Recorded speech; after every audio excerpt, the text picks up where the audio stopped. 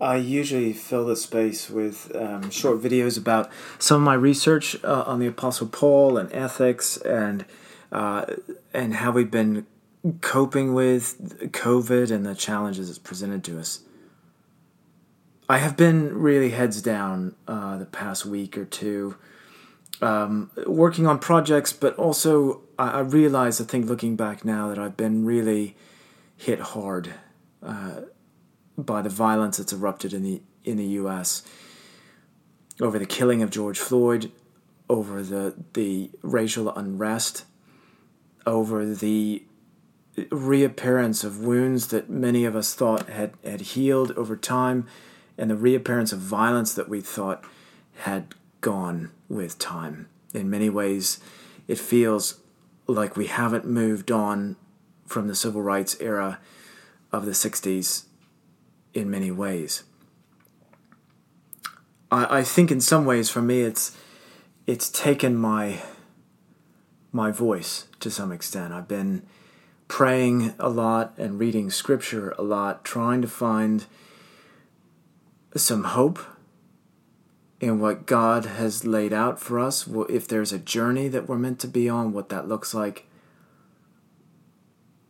I think I'm directed to a couple places, and for those who may not read the Bible regularly, I'd invite you to read along in Jeremiah 8. Jeremiah is a prophet in the Old Testament who has some pretty hard things to say to the nation of Israel, and particularly her rulers, about injustices that have been happening. Violence against the poor, a group of people taking advantage of another because of their privilege. And this character Jeremiah, who by any admission takes this calling of prophet unwillingly, but goes nonetheless because he feels sent by God, he just expresses his grief. He says in Jeremiah 8, beginning in chapter 18, "My joy is gone. Grief is upon me, my heart is sick. Hark the cry of my poor people from far and wide in the land." And then he says, "Is the Lord not in Zion? Is her king not in her?" Which is kind of like saying, where is God?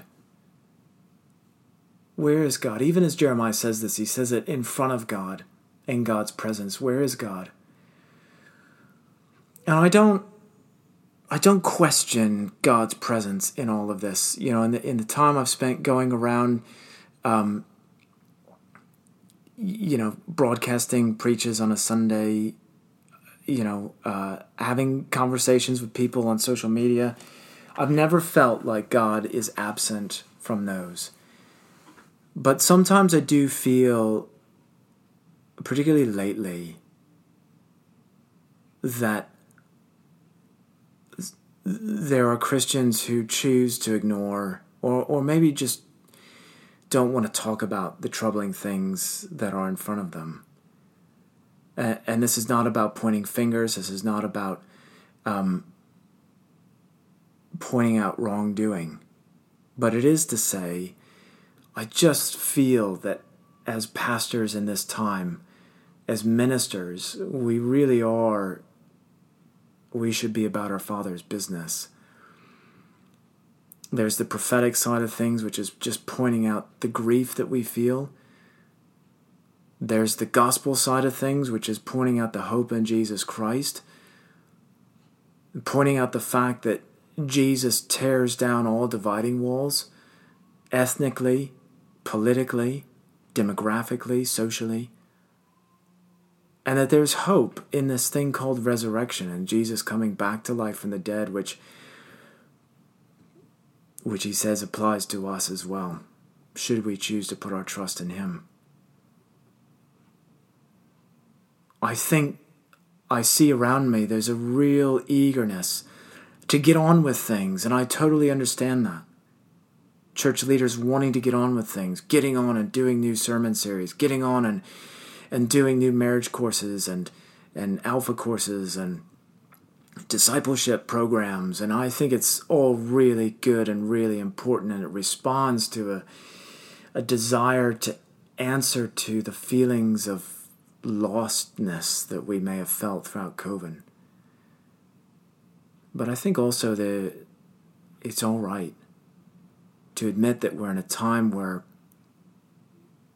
we just need to focus on some basic truths, which is that there is good news in Jesus Christ. I love that bit from Paul's letter to Ephesians. Paul says, Jesus, he himself is our peace.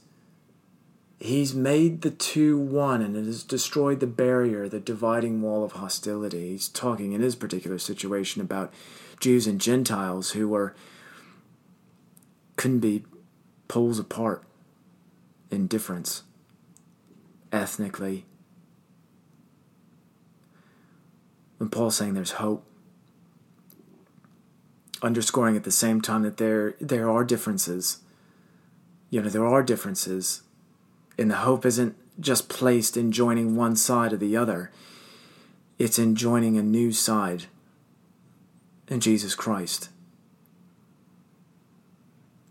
I feel it's really important to emphasize at this time, particularly for church leaders, people need hope. People need hope. We're not out of this grief. We're not out of the grief of COVID. We're not out of the grief of financial loss. We're not out of the grief of George Floyd and Black Lives Matter. We're not out of the grief of social divisions. I don't know yet if we're in the season of launching sermon series, but we are in the season of answering with hope. I've been really trying to search out voices that I can hear and listen to that will tell me the story of hard things that people have been going through, whether it's COVID or whether it's the Black Lives Matter movement. And I know that there will be the call from some sides of church leadership to say Black Lives Matter is not a church movement. But I do feel it speaks to some hard truths that we've yet to confront as a church.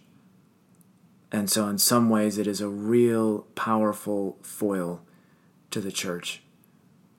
A gentle challenge to say, have you heard and are you listening? I would hope that my response in the time ahead of me is that, yes, I am listening. And yes, I want to be obedient to Jesus Christ. And if that means kneeling down on the hard floor beneath me and saying I'm willing to give up the power of my identity, then I would do that. If it means saying I'm not happy with the way things are and I don't want them to carry on in this way, then I want to be the voice that says that in my own life and the life of my family. I came back from a war 15 years ago, and I just so hoped that things would be different for the U.S. and for the world, that we'd learn some important lessons. And I guess I've lost sight of the hope that nations would learn these lessons on their own, but I have not lost hope in a God who continues to sustain us throughout the lessons we haven't learned, is patient with us in the hope that we can still see his goodness, who's serious about judging sin, whether it be institutional or personal sin, so that we can be holy in Jesus Christ, not,